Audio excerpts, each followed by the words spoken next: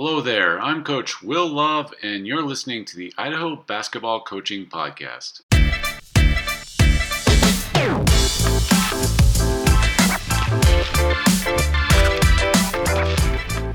We are fortunate to have Nabil Murad on this podcast. Coach Murad is from Ireland, and we are currently in Dublin right now. So I apologize in advance for the background noise because we're kind of meeting in a public area. But anyway, Coach Murad has coached around the world, including the United States and the UK, and he's currently coaching in Australia, where, among other things, he is the U16 men's national team head coach. Coach Murad, thanks for talking some basketball. How's everything in Ireland? Yeah, it's good. Thanks, Coach, for having me. If you don't mind, I just want to correct you real quickly. I'm actually in Austria, not Australia. I apologize for that. No, it's good because if somebody hears that I'm working with the men's national team in Australia, then it's really high level. But yeah, I'm currently based in Austria, and everything is going great in Ireland at the moment. All right. So, yes, I have had a pint. So, anyway, I apologize for that. Austria. So, prior to you coming and meeting with me, you were putting on a clinic where you talked about implementing individual development plans within team practices. So can you take us through some ways you are allowing for each of your players to kind of grow where they need to within that team activity of a practice? Yeah, of course. So I think one of the constraints we have, let's say in some clubs in Europe, is that we don't have unlimited access to our players. So some teams would have 2 or 3 practices per week, and that's 2 or 3 team practices per week. So as coaches, we need to figure out how best we can develop our players individually within these team practices. So one of the things that we do with our club is that at the start of the season, we're going to meet our players and we're going to do a performance profile review.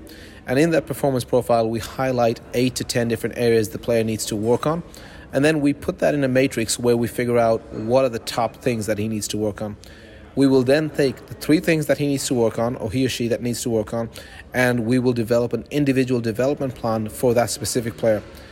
Each plan is between 4 to 6 weeks, and therefore then within the team practices, when we're designing drills and activities, we will cater to that specific player's development plan. So if we're doing a drill on dribble handoffs, and if one of the players needs to work on ball defense, we're going to put him in on-ball defensive situations despite doing a drill on dribble handoffs. If another player needs to work on shot selection, well, after the dribble handoff, we might have a player in the corner who's drifting up, and we're not going to rotate players equally in that drill. We're going to put players specifically where they need to in order to get multiple reps in what they need to improve on. And then every 4 to 6 weeks, we will review that plan with the players and then discuss whether we need to move on to the next thing or whether they feel that they're comfortable to keep doing it. But it's a cohesive effort between both the coaches and the players at all times. So, and we'll talk a little bit about this later on as far as kind of athletes being involved. But why is that important that you involve the athletes through this process? Well, I think the biggest thing is that we are focused on developing the athletes. So the athlete has to come first. If we do something that we think is important for the athlete, but there is no buy-in, that means there will be more resistance, which means we're swimming uphill, we're swimming against the current. And so when we can communicate with the athlete, identify why it is that they play basketball, then we're able to design activities that will cater to the what and how we do that to help them achieve their goals. Not all of our players are going to play pro basketball, so we need to identify why is it they're playing, and then we can design what and how. And by doing that, we get more buy-in. The players are more invested in their own development. So I think it's really important to get the players buy-in for that reason. So have you been successful with kind of this model? Yeah, I mean, the problem with defining success is it becomes sort of biased.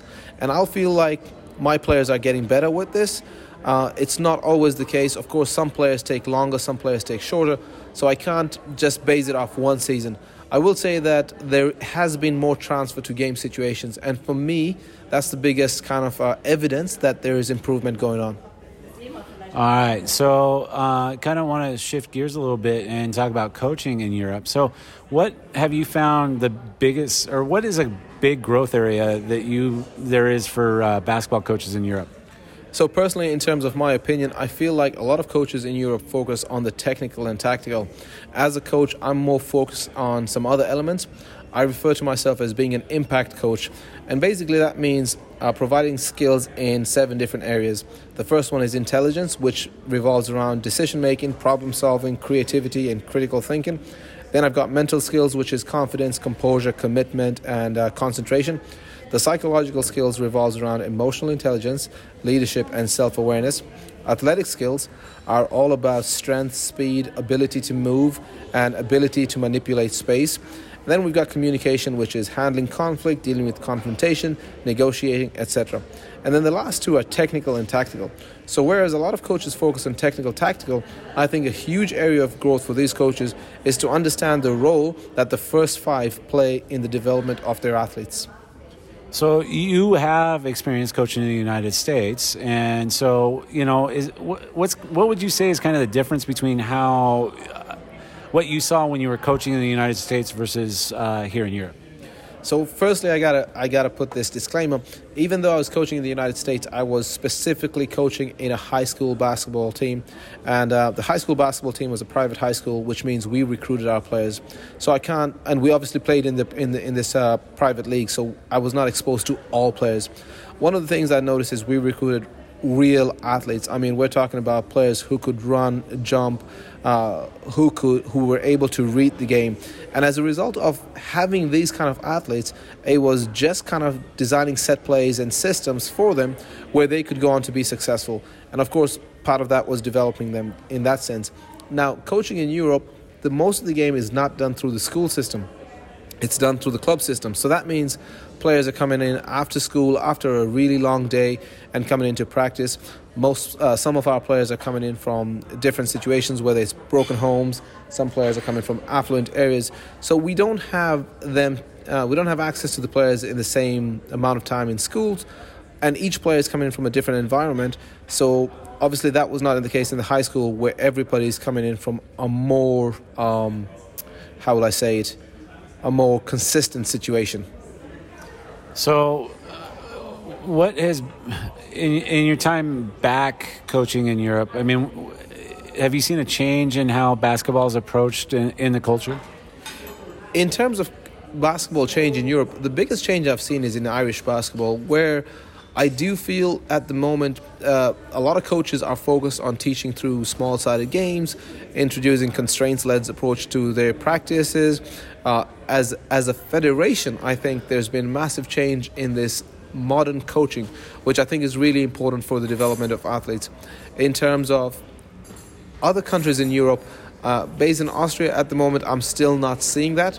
And in the UK, when I was there, I did not see that in terms of that. So it's good to see that Ireland is moving along with the times and adapting these best practice methods. So why is Ireland picking this up? It's a good question.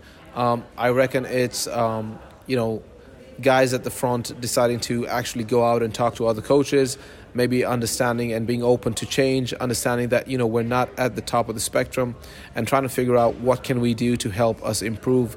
Maybe some other countries are already better than Ireland, and so they don't feel like they need to change. Or it could be the leadership in those federations, and I can't speak for every federation, but it could be the leadership in those federations are happy with where they are, whereas our leadership lately maybe have been more open-minded and are looking to learn from others. So I think it's a good model we have at the moment. Quick personal question. So Ireland and Austria played the other night. Who were you rooting for? Ireland, 100%. I'm Irish. I can't say anything else. All right. Unfortunately, Ireland got off to a good start, but then I saw that Austria started to hitting some threes. Yeah, well, actually, I was at the Irish practice. I was at the Irish team practice the day before they flew out to play Austria, and so I was talking to some of the coaches and players, and and then after the game, I was talking to the assistant coach, Puff Summers, about some of the things. Now, we're not where we need to be yet, but we have moved on and developed at such a huge rate compared to a few years ago. We've got some of our players who are playing professionally in Spain. We've got Aiden, who's coming from the States, and CJ Fulton is playing with Lafayette University in the States. So we are moving in the right direction. It's going to take us a little bit longer, but I feel like our development is on the right direction. I was really excited when we got in contact because I've been really interested in the stuff that you've been posting on Twitter. And I know that you're very thoughtful when it comes to coaching. So what are some of the principles that guide you when it comes to coaching? What are you trying to accomplish? Yeah, well, I mean, firstly, thanks for following me on Twitter. When it comes to coaching, I really want to make sure that I'm doing what's best for the players. And then understanding that every player has a different reason why they play. Not everybody wants to be an elite basketball player. Some players just want to get out of that environment at home, which might not be safe. Some players want to come and play basketball because they want to be around their friends. And so as a youth coach especially, I want to make sure that I'm catering to every player. In the club that I'm coaching at the moment, we're in a small town of 10,000 and we are not recruiting from outside our town. So my job in this situation is to, make basketball really popular so we have every kid choosing basketball as the number one sport, and then keeping all these kids playing basketball for as long as possible, and so that we can help them develop to the best of their ability. Each one is individual. I need to put that at the forefront of my coaching. They're all individuals. They all have different needs, and I cannot treat them as one size fits all. So this kind of leads me to a question that I know that a lot of coaches in the United States, whereas in the past they could just rely on having 3 to 4 teams, sometimes 5 teams at the bigger high schools. I know that a lot more coaches are having to recruit. So you're recruiting in that small town. How are you making basketball the sport that the kids want to participate in? Well, we try to make sure that the first thing is word of mouth. So we do a lot of stuff in terms of making kids have engagement, have fun within the practice sessions, so that when they go into schools, they're talking about how great of a session they've had. We try and have open days or friend days where each player on the youth program brings in a friend to just try out basketball. I do a lot of visits to the schools, and anytime I go and visit a school, my number one objective is to make sure the kids have the most fun they've ever had playing basketball. And it just leaves that impression in their mind that basketball is fun. They don't think that coach is fun, they think the sport is fun, so they're more likely to come and try out the sport. We do a lot of school visits. We do a lot of tournaments where we invite different schools to play 3v3 tournaments. Especially during COVID, we released a lot of videos with some fun challenges, some activities that players at home could follow. So we try to stay engaged with what's going on in the community. We try to visit. I know especially I visit a lot of the different sports like football, handball, hockey, just to steal ideas, see what they're doing and see how they're attracting players. So I'm trying to learn as much as possible and just improve our club every day. If I were to come to one of your practices, what would it look like? It depends which practice you come to. Each practice for us is different. So just to give you an idea, last season I worked with the Under-16 A team in our club as well as the Under-16 B team. Now, if you were to come to those two different practices, you would see entirely different things. Because again, the team that I'm coaching reflects my coaching style at that moment in time. So I try to adopt a situational leadership approach, which means depending on the context, depending on the players, depending on the situation, my style changes. With the A team, we have a lot of high standards. With the B team, we're trying to make sure that they have a lot of fun. We do have some standards, and it's important to keep true to them, but we're not going to hold them at such a high level that they lose their engagement and fun. Now, if we talk about the A team, you're going to see a coaching style which is not in your face screaming. It's very, very flexible depending on which player I'm working with. I might push some players more. I might step back with some other players. My feedback is more through tweets rather than Facebook status updates. So I'm trying to coach on the fly. I'm trying to get guys moving. I'm trying to get guys staying high on task. Every drill, as much as possible, we want a decision-making element out of it. We want our players actively solving problems. So you'll see me give our players a lot of individual timeouts where they have to come up with solutions. Some of the times our players don't like it, because they have to think a lot. But a lot of the times I'm trying to put our players front and center and say, if he needs leadership, then I got to step back and allow him to be a leader. If he needs to learn how to communicate, then I got to step back and allow him to learn how to communicate. I will guide, I will support, but for the most part, I want our players in those situations making those decisions and actively learning through that method. From the club, what's their expectations for you? What are you there to accomplish? I guess my job as a youth sports coordinator is to align our youth program, which basically means developing a pathway for all our players so that from the ages of under 8, there's a consistent program and a development plan for each player to move up to the top levels. My specific or most important responsibility is to allow players in the under 19 levels or the junior program to transition into our senior team. So we want players to come up through the system. Like I said, we are in a small town, and even in our senior team, we're not looking to bring in import players. We want our own players from our own town to play in our pro team at the highest level. We want to give them the contracts. We want our players to play in front of our fans. So it's really important from a development perspective that we're putting players on the right pathway, that we develop them so that they have the skills to perform at the highest levels. So like tonight you were putting on a clinic. When you're talking with other coaches, what are some things that you suggest to them to enhance their practices? The main things that I'm trying to get our other coaches when I speak to them in terms of development to enhance their practice is, one, that they have to understand how learning happens. If we're coaches and we're trying to teach players to do things, then we need to understand the learning process. And the phrase I use is, we want our players to be apes. And by apes, I mean we want them to be attentive, participating, and engaged. If we don't have players attentive, that's when you've got guys not focused, they're being disruptive, they're not paying attention, and learning is not going to happen. If they're not participating, then the chances of them retrieving and retaining the information you're giving them is not going to happen. If they're not engaged and solving problems, then the chances of them transferring those skills to the games is reduced. And actually, an interesting piece of research by Janet Metcalf says, when players are repeatedly solving problems as opposed to repeating solutions to problems, learning is enhanced. And so that's the main thing that I'm trying to get coaches to understand. Put players in positions where they are attentive. Get players in positions where they're actively participating and they're engaged. And that was going to help you guys transfer skills from practice to games.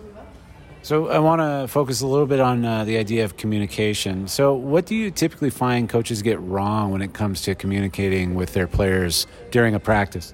A range of different things. We will start with coaching. And when it comes to coaching, a phrase that I robbed from Coach Alex Sarama is using a sniper rifle instead of shotgun. So a lot of coaches will try and come in and fire off shotgun, which basically means they're firing off multiple pieces of information at the players at the same time. Now, the problem with this is it gives off the impression that you're doing something, but players are only able to hold on to new pieces of information to a maximum of 3. So instead of doing that, if we use the sniper rifle to target specifically one piece of information and help them focus on that, then we're more likely to help them improve. An interesting quote I heard recently from Tyler Coston from PGC Basketball. Anybody in the stands, anybody watching the practice can identify the problems. That's not what makes a coach. What makes a coach is the ability to identify the one piece of information that will most impact the players at that moment. So I think when it comes to communicating, a lot of times we are doing too much as opposed to doing the right thing. So reading some of your posts that you have that I'll let you talk about at the end, but you talk about the idea of communicating in multiple ways. So can you kind of describe what that is, and then just some ways that coaches, or some things coaches should consider when talking or communicating in multiple ways?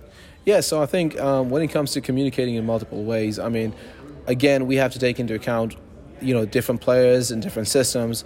One thing I really look at and observe in other organizations is how players seem to be focused when playing PlayStations, how players seem to be focused when looking at their phones and scrolling to Twitter. And that's all visual communication. So the question then becomes is, how can we visually communicate to our players? But it's not only one element of visual communication, it's also the other element of the intermittent variable rewards, so that when players are on their phones, that they're given this reward every now and again, and that there's a huge amount of research on that.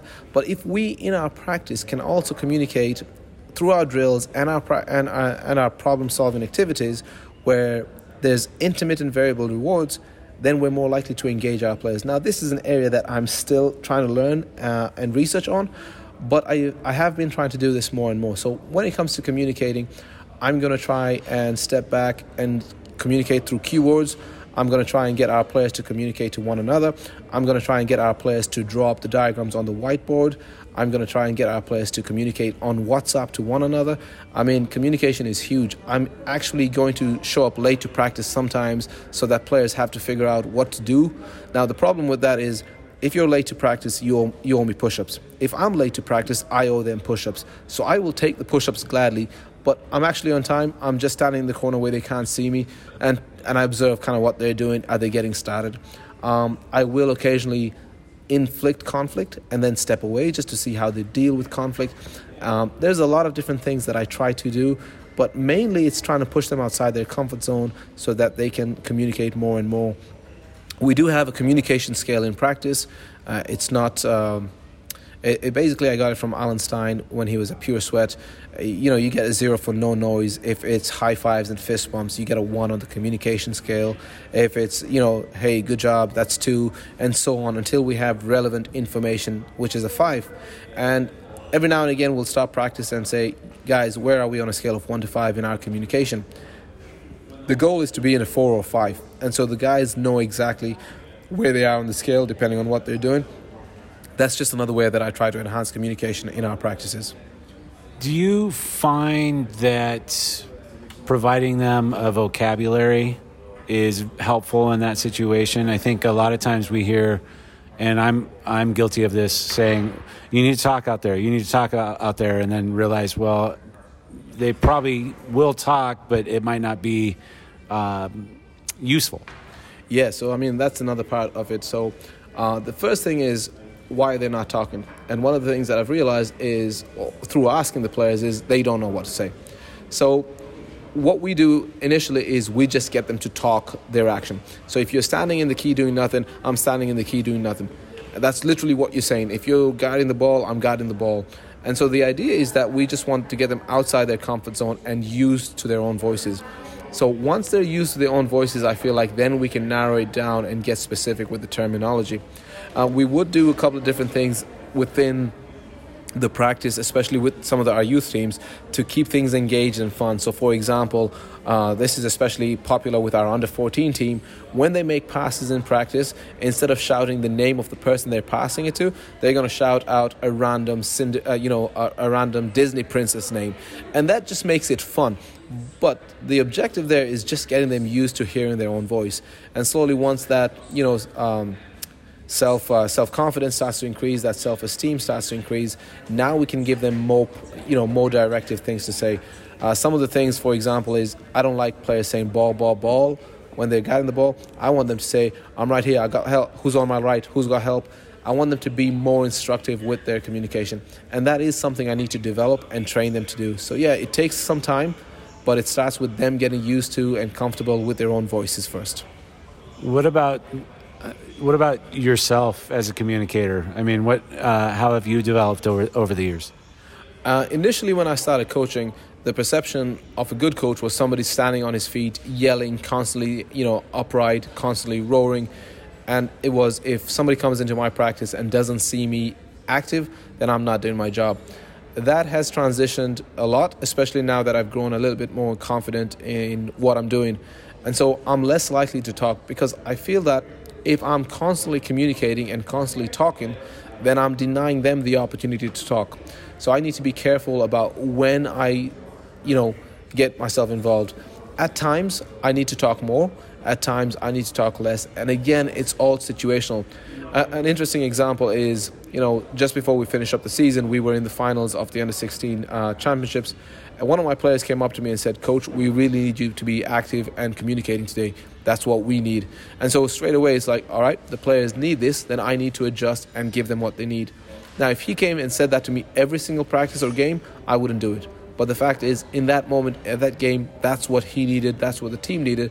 So I was able to be more vocal. Interesting enough, some of the parents afterwards noted, yeah, you seem really angry today. I was like, no, I wasn't angry. It's just that the players asked me to bring that energy in this game. So yeah, I adjust to what the players need.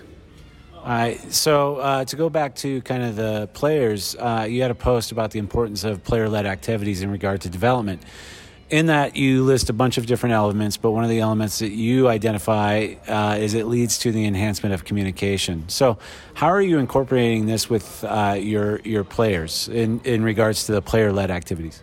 Yeah, so with the player-led activities, and there's a bunch of different things that I try to do, but just to keep things simple is I will come into a practice and we will have our practice plan on the wall, and then we might ask our captain to just go ahead and lead that practice. And he knows the drills and everybody knows the drills, but he will explain the details, he will explain the rotations.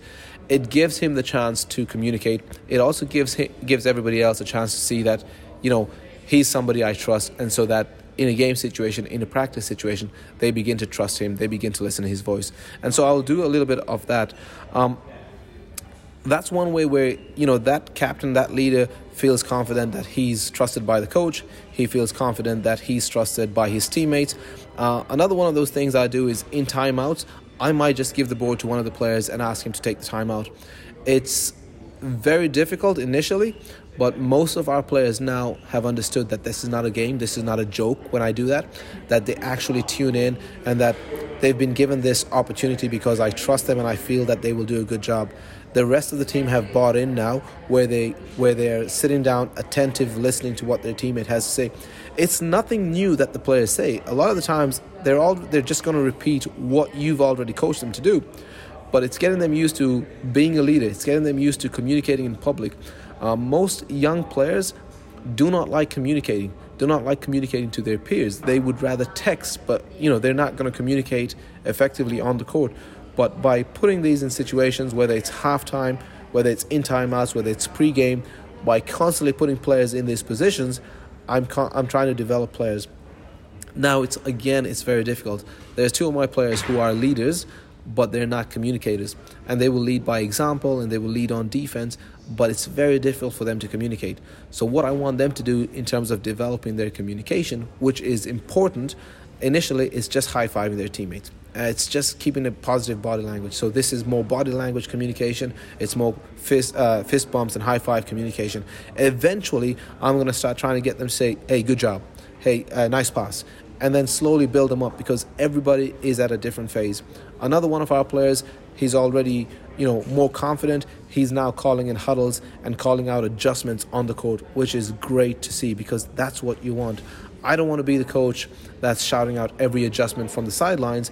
I want my players being confident that they can make adjustments on the court. So these are some different ways that I'm trying to incorporate that, the communication skills within our practices, and allowing players to lead this so as to help their development. How do these concepts differ between your club team and the national team? Well, the national team really is, I don't have them for as much. So with the club team, I have them all season. With the Austrian national team, basically, when I come back from Ireland, when I fly back to Ireland, so when I fly back to Austria, I'm going to meet the team for the first time. And so how it works with the national team is I get to see the team 28 days before our tournament, which is a very short period of time. And the initial phase, the initial camp, is all about setting the culture and tone, how we're going to practice. But we can't spend too much time on that, because we really need to ramp it up and move on to more of the stuff that we will do. So as a result, I don't really have the same level of influence in developing their communication, their leadership. And it's just hoping that we've selected the right players who already have the skills that we need. So it's very different from, selecting players to fit in already, or developing players that we have and we just need them to develop. With the national team, is there infrastructure that you're kind of putting in place, though, to kind of hit on these things beforehand, or is it just something that you get them together and you gotta focus on with the time that you have? There is a little bit of infrastructure, but it's not as solid as we would like it to be. Of course, this means it's just another point of development as we move forward and build this program up. When the players come in, we already have a couple of ideas of what systems we want to run. We already have a couple of ideas of what our non-negotiables are, and some of the big three meaning the three things we want to be great at. So because we already have these ideas, and especially in our first camp, we can really set the tone, what is acceptable in practice. And one of the things that's going to be a non-negotiable is communication of some sort. I can't set the standard too high because I haven't met the players yet. And of course, the players coming in, they need time to get used to me. Some of the players are returning players who are used to me from last season, and I'm already hoping that these guys have developed and have retained some of the information we gave them last season. But it's a big difficulty in the sense that I have not spoken to them for the entire duration since the last summer, partly because I didn't know if I was coming back or not, and that was a late decision. So it's going to be something where we adjust very quickly within the first couple of training camps. All right, I really appreciate your time. I just got a couple more questions. So what has basketball meant for you? I think basketball has really given me a purpose in life, in the sense that I feel like this is something that I'm able to give back to society. I feel like I'm able to really impact a young person's life, and that means a lot to me, just to play a small role in believing in somebody when nobody believes in them, in helping them achieve their goals when they feel they're not confident. There's a lot of young kids out there who've got problems, and when we focus on tactical skills, sometimes we miss them. But if we can create a safe environment where these kids can come in and they're welcomed and they feel like they belong and they feel like they're accepted for who they are, and they're given an opportunity to develop to the best of their ability, whether it's a basketball player or just as a human being, then I'm privileged and I'm humbled just to play a small part in that. So I feel like basketball has really given me a purpose in life. All right, final question. What are some growth areas for you as a coach that you're working on, and how are you going to kind of achieve these, do you think? So I think we talked about this very briefly at the start. I'm currently learning 3 meta skills, so to speak. I want to continue to learn how to learn. I want to continue to develop my communication skills and my thinking skills. And so at the moment with communication, I'm really diving into the storytelling aspect. I feel like if I learn how to be a better storyteller, I'll be able to, communicate better in a way that people will be able to retain more information, more of what I'm saying. I feel like if I can communicate in stories, people will be influenced more, and I won't have to have as many conflicts to, persuade people. I'm also thinking about thinking skills, which sounds kind of weird, but I feel like a lot of times when we make decisions, we just look at the next action. I want to get to a stage where it becomes second nature to me, that I'm not just looking at the next action, I'm looking at what the consequences of the next action will be and how I can already develop contingencies for that. So learning how to learn, learning how to communicate, and learning how to think are my big growth areas. I'm reading a lot. I'm listening to podcasts. I'm watching a bunch of YouTube videos. I'm just constantly learning every day to grow in these areas. Well, Coach, I really appreciate your time. I thank you so much for making your way down here and talking. Yeah, I appreciate you, Coach. Thanks for having me, and I definitely hope you have a good time in Ireland for the rest of the evening, and you have a safe flight to Iceland tomorrow morning. I appreciate it. I've already had a good time in Ireland, so thank you.